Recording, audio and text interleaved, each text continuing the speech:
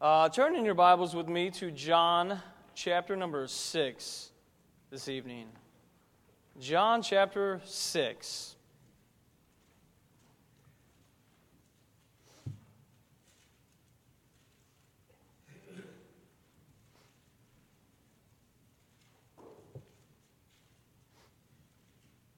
We are going to look at a lot of this chapter tonight. I'm not going to read through the whole thing. But this is a point in time in the ministry of Jesus Christ where he had many turn back from him.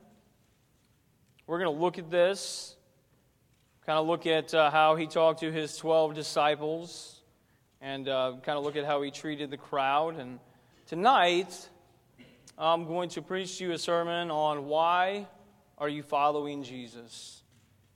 I think that in this chapter, Jesus reveals to this crowd why they were following him, and he really brought them to a place where they had to make a decision, and they decided they were going to walk away from Jesus.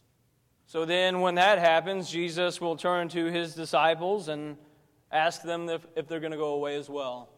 And Peter, he actually has a very good response to the Lord Jesus Christ. So we're going to look at that tonight. John chapter 6, look starting in verse number 66.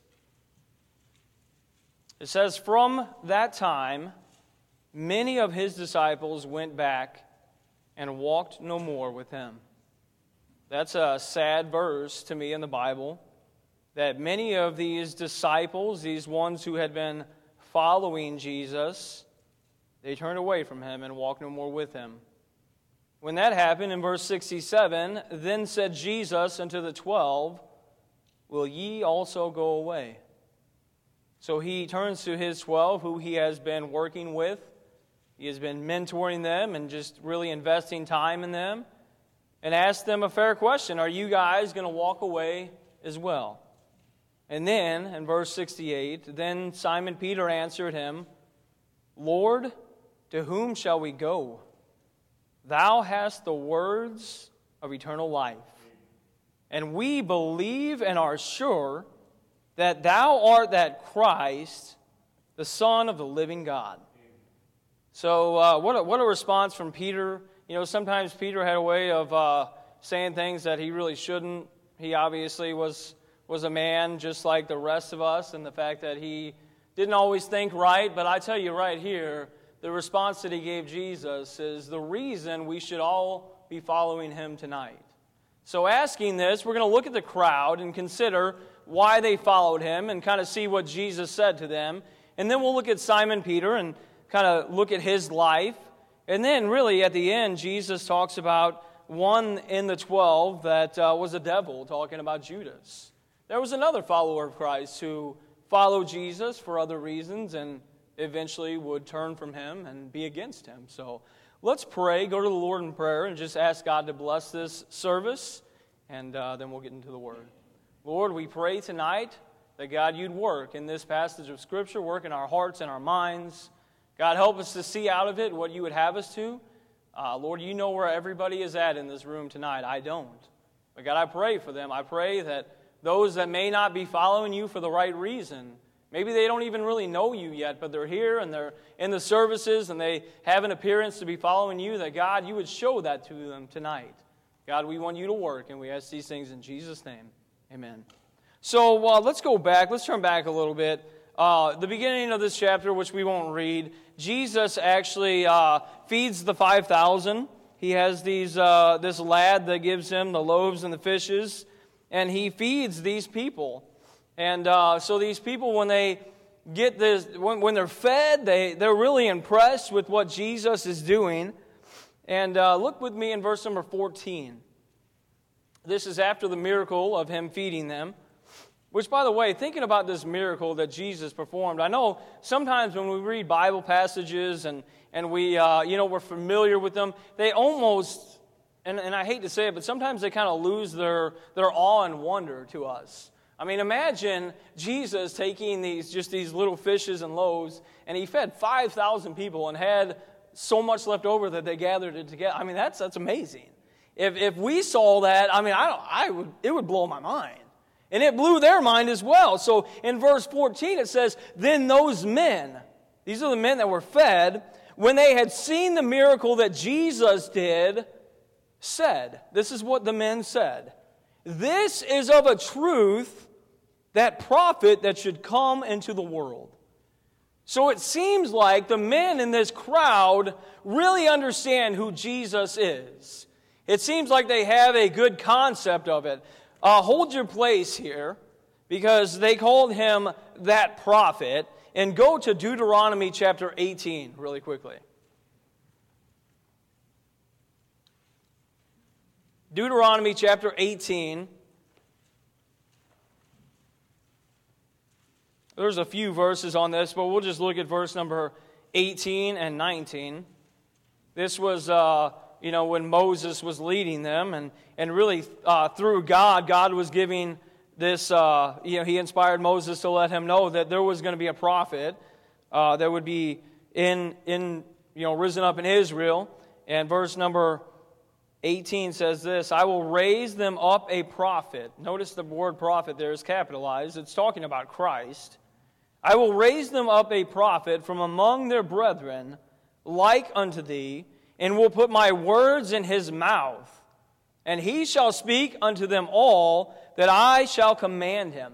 And Jesus, as if you study in the Gospels, Jesus, when he came, he said, I'm really bringing the message from the Father.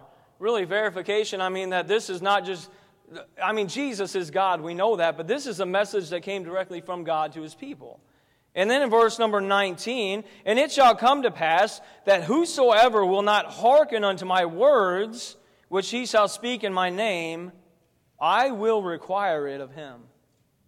That's quite a statement right there. We'll talk about that here in a little bit. But so God promised this prophet that would be risen up. It would be among them. It would be really from them, one of them. And they said that we believe that this is that prophet that should come into the world. So right here, they're acknowledging we believe Jesus is that prophet. And then, in verse number 15, when Jesus therefore perceived that they would come and take him by force to make him a king, he departed again into the mountain himself alone. So not only do they believe he's a prophet, but they're determined to make Jesus their king.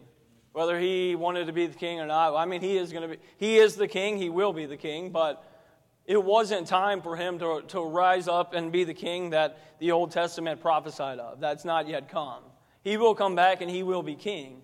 But right here, they wanted to make him king. So they really believe that Jesus is that prophet, right? So when you first read this, you think, okay, these people at least have a good concept of who Jesus is. So then Jesus departs from them. Then he walks on the sea. He sends his disciples across in the ship. He walks on the water in the middle of the night. They're afraid. He tells them, be not afraid. So then, this crowd is watching Jesus, these men. And we'll skip ahead now to verse number, let's go to verse 24. When the people therefore saw that Jesus was not there, neither his disciples, they also took shipping and came to Capernaum seeking for Jesus. They're seeking for Jesus.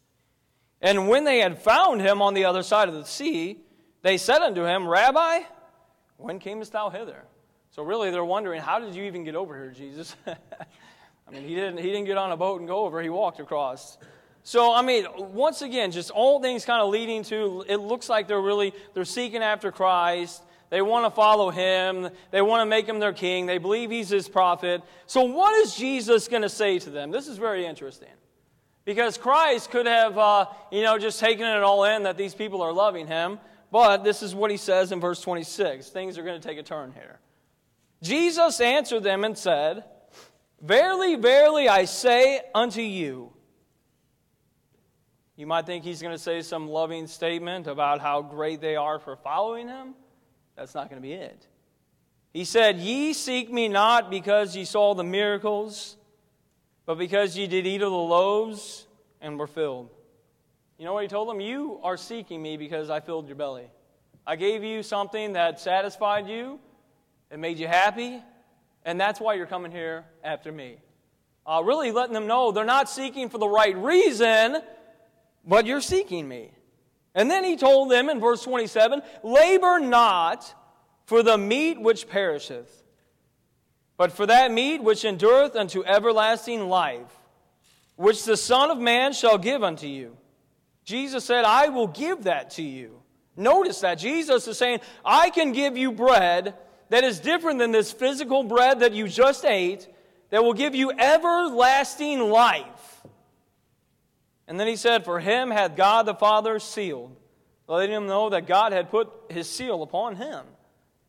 So these disciples, because in verse 66 it said these disciples walked away from him, which, by the way, just because they're called the disciple doesn't mean don't be tricked into thinking these are born-again believers. They're not. They're people that are just following after Jesus. And they have no idea who Jesus really is, even though they believe he's the prophet. Look at verse 28, what they said. They said, then said they unto him, what shall we do? Notice that. What shall we do that we might work the works of God? So here they're thinking, and this is what religion teaches a lot of times, what can I do to work the works of God? So they're thinking, okay, Christ has given us these, he's letting us know there's eternal life, there's something wonderful that the Son of God can give us, but how can we attain that? What shall we do to get it? In verse 29, look at this. This is so important. Jesus answered and said unto them, this is the work of God, that ye believe on him whom he hath sent. Jesus told them it's not about what you're going to do, it's about believing on him whom God hath sent. That's the work of God. I tell you what, a lot of people think, how can I come to God? How can I ever gain favor in the sight of God? How can I do the works of God? Here's the answer tonight. Believe on Jesus. That's the answer. Now, obviously, after that, there's so much more in life to teach. When you're a disciple, there are key points that they must reach. And they had to get to the point, if they were going to continue to follow Jesus, they had to put their faith in him. Jesus called them to that place. You're following for the bread, but I'm telling you there's something better than that. And they're like, what is that? How do we get this, Jesus? You got to believe on me. Now, you would think, okay, all these wonderful things Christ has done, he showed them these things, he's done these miracles, surely they're going to believe him, right? Look at verse number 30. They said therefore unto him, what sign showest thou then, that we may see and believe thee? What dost thou work? When I read that, it kind of blows my mind. Was it not enough that Christ had just multiplied this fish and bread? That they would say, okay, Christ, okay, Jesus, what are you going to show me? How can you prove that you are who you say you are? And that's unbelief is what it is. And one thing about the Jews, we know this about the Jews, the Bible declares it, they always wanted to see a sign before they would believe. They struggled with that, right? And I'm telling you, there's still people in the world today that would believe God. If you would just show me this, I would trust in you. God, if you would just do this, I would believe that you're true. But I want to tell you today, one day, we're going to stand before Jesus, and you're going to know that he's real. Tonight I can tell you he's real. Tonight I can tell you with all my heart, just like Peter said to Christ, I believe that you're the Christ. Tonight I tell you, I declare this, I believe that Jesus is Christ, that he came to this earth, that this book that I'm reading to you here tonight is truth. I believe that with all my heart. But that's not enough for you. Do you believe it? Do you believe that Jesus is who he says he is? Do we really believe that Christ is the one that can give eternal life? If you're just following, and there are many different reasons why people follow Jesus. But maybe you're following because as a young person, maybe you're following tonight because your mom and dad have brought you to church and this is just what you've known. But Christ has never really been real to you. I want to tell you, when you stand before Him, the faith of your mom and your dad is not enough to get you into heaven. It's not enough to get you forgiven. You have to believe it. This crowd was challenged. And Christ said, I am the one who gives eternal life, and this is the work of God. Believe on me. And what did they do? Well, we found out in verse 66, they turned and they walked away from Jesus. When I think about this story, how could Christ have given a more compelling message and really verified who He was more than He did and right in front of these people, and they still didn't believe? I want to tell you tonight, there are some people, you've heard sermon after sermon after sermon, and you've never made Christ real in your life. And when you stand before Him, you're going to be, I'm telling you, you'll be judged according to His Word. Meaning this, if you've rejected Him and His Word, that's it. That's what you're going to be judged by. We're going to be judged by the words of Christ, by His Word. So tonight, if you're following Christ just because someone else is doing it, know Him.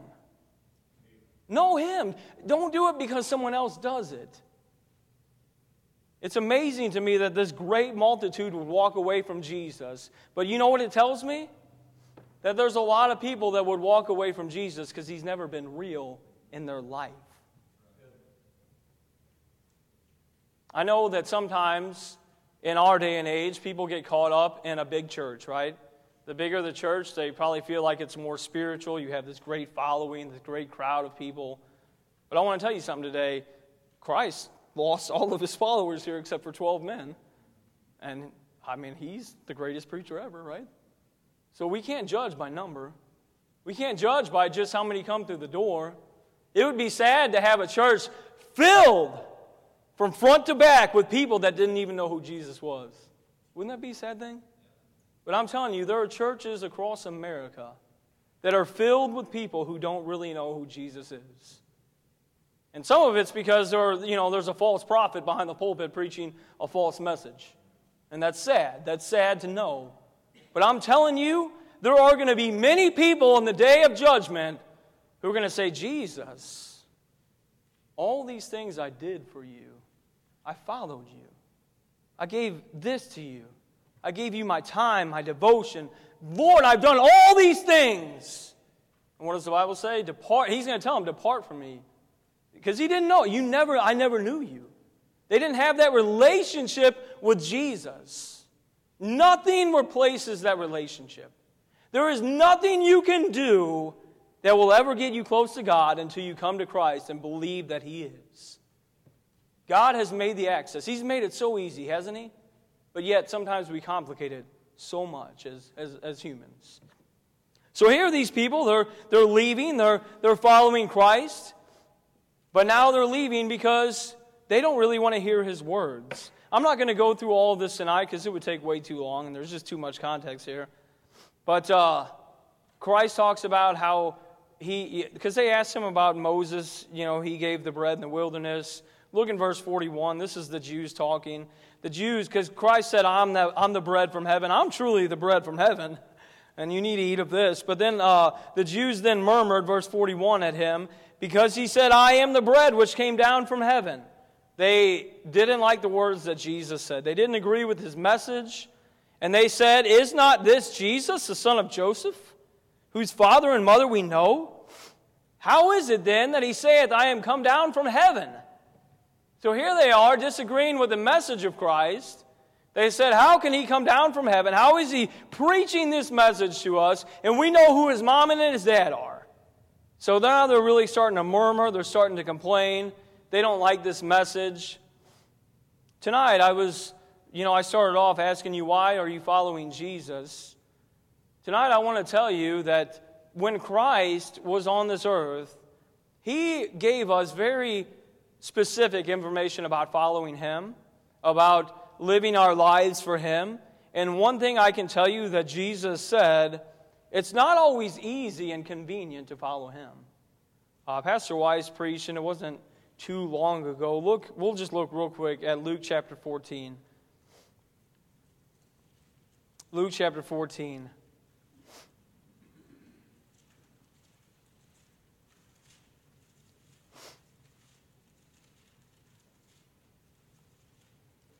You know, Christ, He always spoke the truth.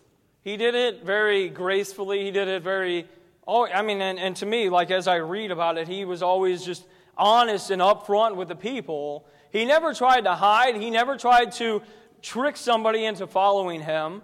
So in my mind, in my opinion tonight, if you had to convince a person to follow Jesus, they're not doing it for the right reason. If I just sit up here and preach to you a message why you need to follow Jesus and just kind of pull you along and drag you all the way, then really you miss the whole thing. Because you should follow Christ because He is who He says He is. Verse 25 of Luke 14. Notice this in verse 25. And there went great multitudes with Him. So once again, Jesus has this great following. And He turned and said unto them. So here it is. Here's His convincing, compelling speech. This is how I'm going to get people to follow after me. I have this great multitude. I'm going to tell them this right here in verse 26. If any man come to me and hate not his father and mother and wife and children and brethren and sisters, yea, and his own life also, he cannot be my disciple. And whosoever doth not bear his cross and come after me cannot be my disciple.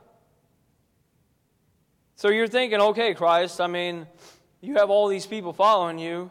You're not really helping your case to convince them to follow you. But here's the thing. Christ, He told the truth. He said, if you're going to follow me, it's going to cost you something. By the way, when you read that word hate, don't think that He actually wants you to hate somebody. It's to actually place them under Him, to love your family less than you love God. Now, there are some people that probably cringe when you say that. That you have to love God, you have to love Jesus above your wife, your husband, your children, your mom, your dad. You say, what? Yeah. And here's the thing. If I love Jesus first, then I'm going to love everybody else like I should. And that's the truth. Some people might say, well, Jay, that's the truth. If we put Jesus Christ in His place, then we will have the right relationship with our husband, our wife, our children. But if we get it out of place, then we're in danger, right? And God even told us, really, with Moses and with the Ten Commandments, that you love God above all else. Nothing's above Him. So it's no different. It's no surprise when Christ says this. So then Jesus, He talked about how, you have to count the cost. If you're going to build a house, and He kind of goes through these examples. In verse 33, He said, so likewise, whosoever he be of you, that forsaketh not all that he hath, he cannot be my disciple. Now, some people might look at that and say, you know what, Jesus? I don't want it. In fact, there's a lot of people that say that. You know what? If that's what it costs, that's all right. I'm going to pass. I want to tell you something tonight. And don't just take my word for this. Find out for yourself. Living for Jesus is the best life you could ever live. Now, the world's going to tell you different. It's going to put things out there and say, you know what, you can have so much better a time if you just do this, this, and this, and it's going to be in front of your face. But I'm telling you, there is no greater life than living for Him. Now, that doesn't mean that life is easy. Don't fall into a trap. And I'm telling you, some of these churches that have these great followings, they don't preach a message that it costs something to follow Jesus. They preach a message that if you follow Jesus, all your wants and desires and everything's just going to be wonderful and great. They preach this message. Some people say if you follow the Lord, your health is going to be great. You're not going to experience any problems. You're going to have wealth. If you give to God, God's just going to give you more money than you can even handle. There are people out there preaching this message to people. And I want to tell you tonight, that's not what God told us. You know what? Sometimes you're going to suffer. I'm going to tell you that. Sometimes when you follow God, you're going to suffer. Sometimes you're going to follow the Lord, and you might even say, God, is this really worth it? God, what am I doing here? God, why am I going through all these trials just to follow you? But keep trusting Him. Because in the end, and it may not even be in this life. I'm not going to promise you in this life, if you give to the Lord, you're going to be a millionaire. If you give to the Lord, all your health problems are going to just vanish by tomorrow morning. That might not happen. But I will tell you this. If you give your life to God and you live for Him, when you stand before Him, you will never regret anything that you gave to God. Nothing. I promise you. You say, well, I want to see it right now. I can't promise that. I can't promise you that right now God's just going to say, you know what? I'm just going to give you everything. You know what Paul, and I'm not going to turn there, but he said he learned how to be everything. He learned how to, to be humble, but he learned all these things. I learned how to suffer and have need. But then he said, I learned how to abound and have everything that I needed. But you know what he said? In all things, I'm trusting in the Lord. And I want to tell you tonight, we need to learn not how to say, God, give me what I want and everything I desire, and if you don't, Lord, I'm going to be unhappy. Say, Lord, you've given everything to me. It's just a little bit that I can give my life to you. Sometimes we're so selfish. We feel like, God, if I just give you so much, I expect you to do so much in return. Forgetting all about Calvary.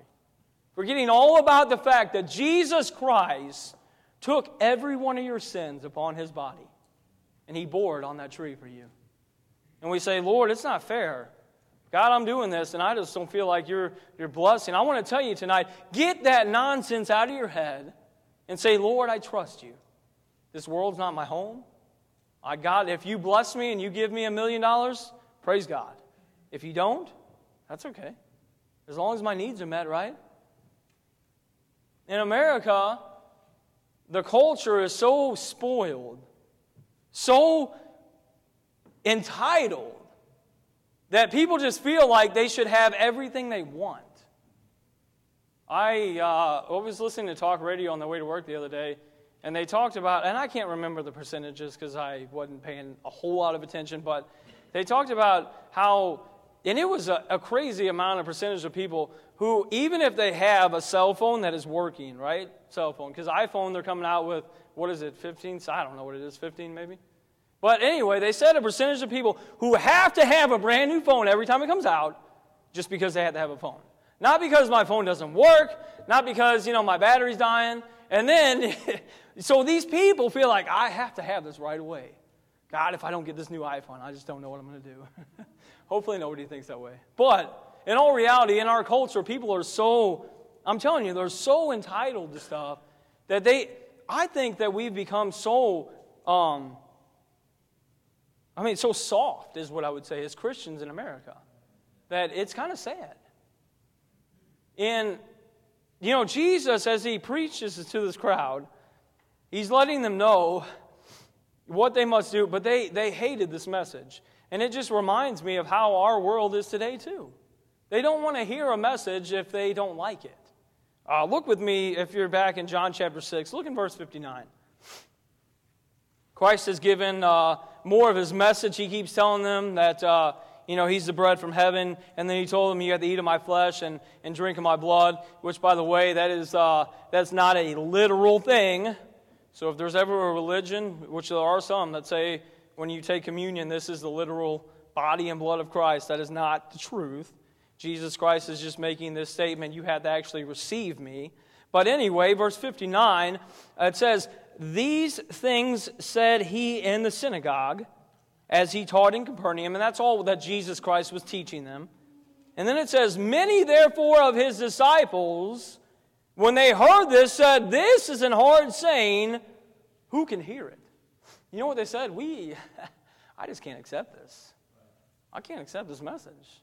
He's preaching this, but it doesn't set well with me. I don't agree with this. And that's what they were doing. We don't accept this message. This is too much for us. And then verse 61, when Jesus knew in Himself that His disciples murmured at it, He said unto them, this is what He says, doth this offend you? Does this offend you? Do my words offend you? Now Christ didn't ask that so He could change His words. He was just asking, is this offensive to you? Imagine if you asked our culture today if something offended them. I don't think I want to know. It's crazy to me how offended people can get at the very simplest things in our culture today. We have a society that gets offended by truth, right? Things that are true, things that are right, things that are blatantly obvious, you can get offended by that. I'll never in my mind understand the level of offense that people take in our culture, in our world today. Sometimes, and this is even with people that don't know the Lord, they're not saved. Sometimes, joking around with my boss, because in all reality, and this is a sad state that we're in, and I don't want to offend anybody, but I'm going to say it. Sometimes you can say, yes, sir, or yes, ma'am, and you can offend somebody. And what I mean by that is they might really be a sir or a ma'am, but they could get offended at that and say, that's not what I want to be called anymore. We live in this culture that has just taken the truth and said, you got to treat me the way that I want to be treated or I'm going to get offended. You have to speak the message that I want to hear or it's going to offend me. What do you think Jesus Christ would have done? He would have preached the truth, right? Because right here, what did he do? Does this offend you? Does this message offend you? Guess what? It's the truth. And Jesus didn't say, let me change it. Let me try to get a bigger following. Let me just, I understand they're getting upset now. No, he kept going with the truth and they walked away from him. I want to tell you, church, if the world is offended at Jesus, that doesn't mean that we stop preaching him. If the world is offended that you're a Christian, that you believe in Jesus Christ, don't let them change your message. Don't let them change how you view truth. I love that Jesus, he turned it on to Peter and he said to his disciples, will you go away also? There are many reasons why people get offended. There are many reasons why people follow Jesus. Some because they want to get what they want out of life. But I want to tell you today, Christ is not some kind of genie in a bottle to just get you out of your troubles and give you all your heart's desires. He's the Savior, and He died for your sins. And there's only one way that we can get to heaven. That's by accepting Him. And Peter, he had a handle on this, verse 68. Simon Peter answered him, Lord, to whom shall we go? Jesus, we have nowhere else to turn. And then he said, Thou hast the words of eternal life. I want to tell you, this is a man right here who would stand up for Jesus until the day he died. Now, I do realize that Peter, he made a mistake. He denied the Lord 3 times. We know that. That's in the Scripture. But I want to tell you, Peter's life, it was defined by his love for Jesus Christ and the fact that he would not back down and he would not change his message. I want to tell you today, church, let your light shine in this dark world. We're going to turn over to Acts. This will be the last place that we turn in the Scriptures tonight. Acts chapter 5. We're getting close to being done here. Acts chapter number 5. I'm not going to read all of this story because, once again, it's kind of a lengthy passage, but I'll give you an overview of this. The disciples were doing what they should have been doing. They were preaching about Jesus Christ. The church was growing. In chapter 5, you see Ananias and Sapphira as they lied to the Holy Ghost and they died. The Lord took them. But all these believers are being added to the church, the Bible says in verse 14 of chapter 5. Believers were the more added to the Lord, multitudes both of men and women. And I'm telling you, this church was just exploding in growth. Amazing things happening here. People believing on Jesus. Well, obviously, there were the rulers that they didn't like this. So what did they do? They would imprison the disciples and then they would tell them, you can't preach this name anymore. You can't go, you can't preach Jesus, you got to stop. You guys are filling Jerusalem with the doctrine, and you got to quit. So the Lord had opened up the gates in the prison cell. They went out, they preached again. they were so amazed because they're like, how did this even happen? We put them in here. How are they out there preaching again? I love it because these disciples were so bold. I mean, imagine being thrown in prison, right? And they're telling them, I'm telling you right now, you're not going to preach in this name anymore. And what do they do as soon as they get out of prison? Let's go preach his name again. So they did. It was good. I mean, I love the boldness. And by the way, let these kind of things encourage you. This should be us. You know, and I speak to myself too, so don't think I'm, just judging on people, because I have an issue sometimes in sharing my faith. Sometimes we have to be pushed to share our faith in Jesus Christ, right? Someone has to push us. They have to push us out and say, hey, I want you to go witnessing. I want you to do this. And there's a push for it. They had to try to pull them back because they were doing too much. The people are like, no, don't preach anymore. Everybody's believing on you. They were pulling them back saying, you're doing too much. If only that was said of us, right? Man, Mount Zion's doing too much. They're out in the community. They're preaching the gospel. People are getting saved. God's moving. You know that's when Satan's like, man, I got to stop these guys somehow. I can't get a handle on this. So anyway, they're out there. They're preaching. And so they get brought back before this council. And they were told, they asked them, they said, didn't we straightly tell you, verse 28, they asked the disciples, did not we straightly command you that you should not teach in this name? And behold, you have filled Jerusalem with your doctrine and intend to bring this man's blood upon us? They said, you're going to blame us for the crucifixion of Jesus? I mean, I think they're feeling guilty here even. How dare you do that? Didn't you hear what I told you to do? Stop preaching. I think we live in a culture today here in America. I mean, if the government said to us, hey, you can't preach the name of Jesus anymore, I think there would be some churches that would be like, yeah, I guess I can't do anything else. I'm done. My hands are tied. The government told me not to. I don't want to be in that crowd. They can't tell us to stop, right? You say, well, man, I mean, what? Look. And let's look at Peter's response here, because this is so wonderful in verse 29.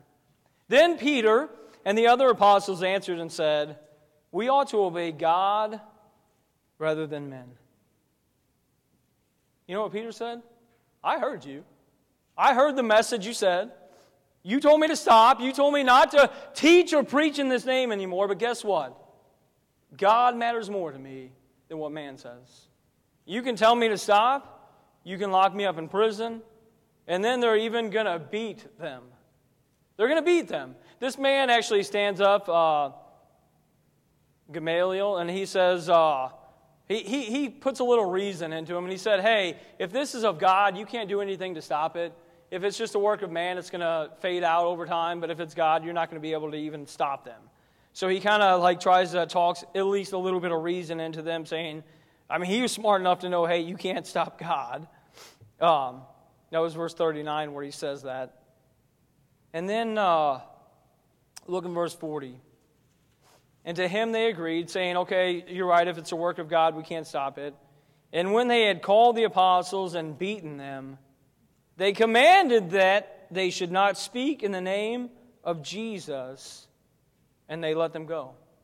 So they beat them just on the way out, like, hey, just a reminder, we're in charge, we're going to beat you. Don't preach in the name of Jesus anymore. And what do? They stopped preaching in the name of Jesus? No, they kept going. They kept going. What if that was us today?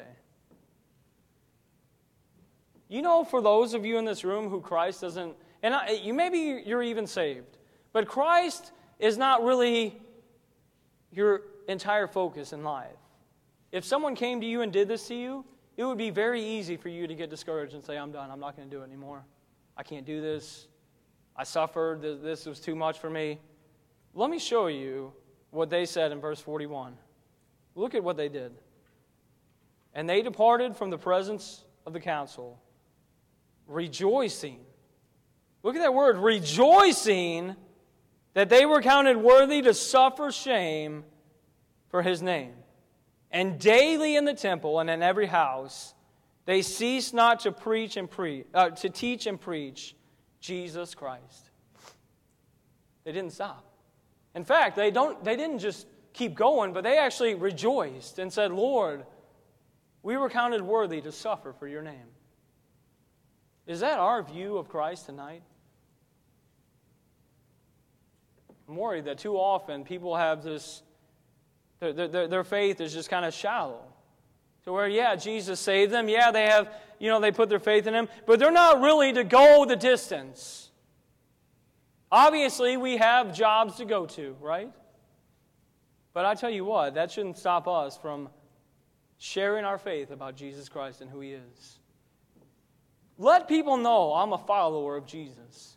Well, what if, and sometimes, and I'll be honest, especially in my younger days, knocking on doors, you know what the hardest part is wondering what the person behind the door was going to say to you, right? Just kind of feeling maybe I'm going to be embarrassed, or maybe I'm, I don't, whatever. You have all these things flooding your mind.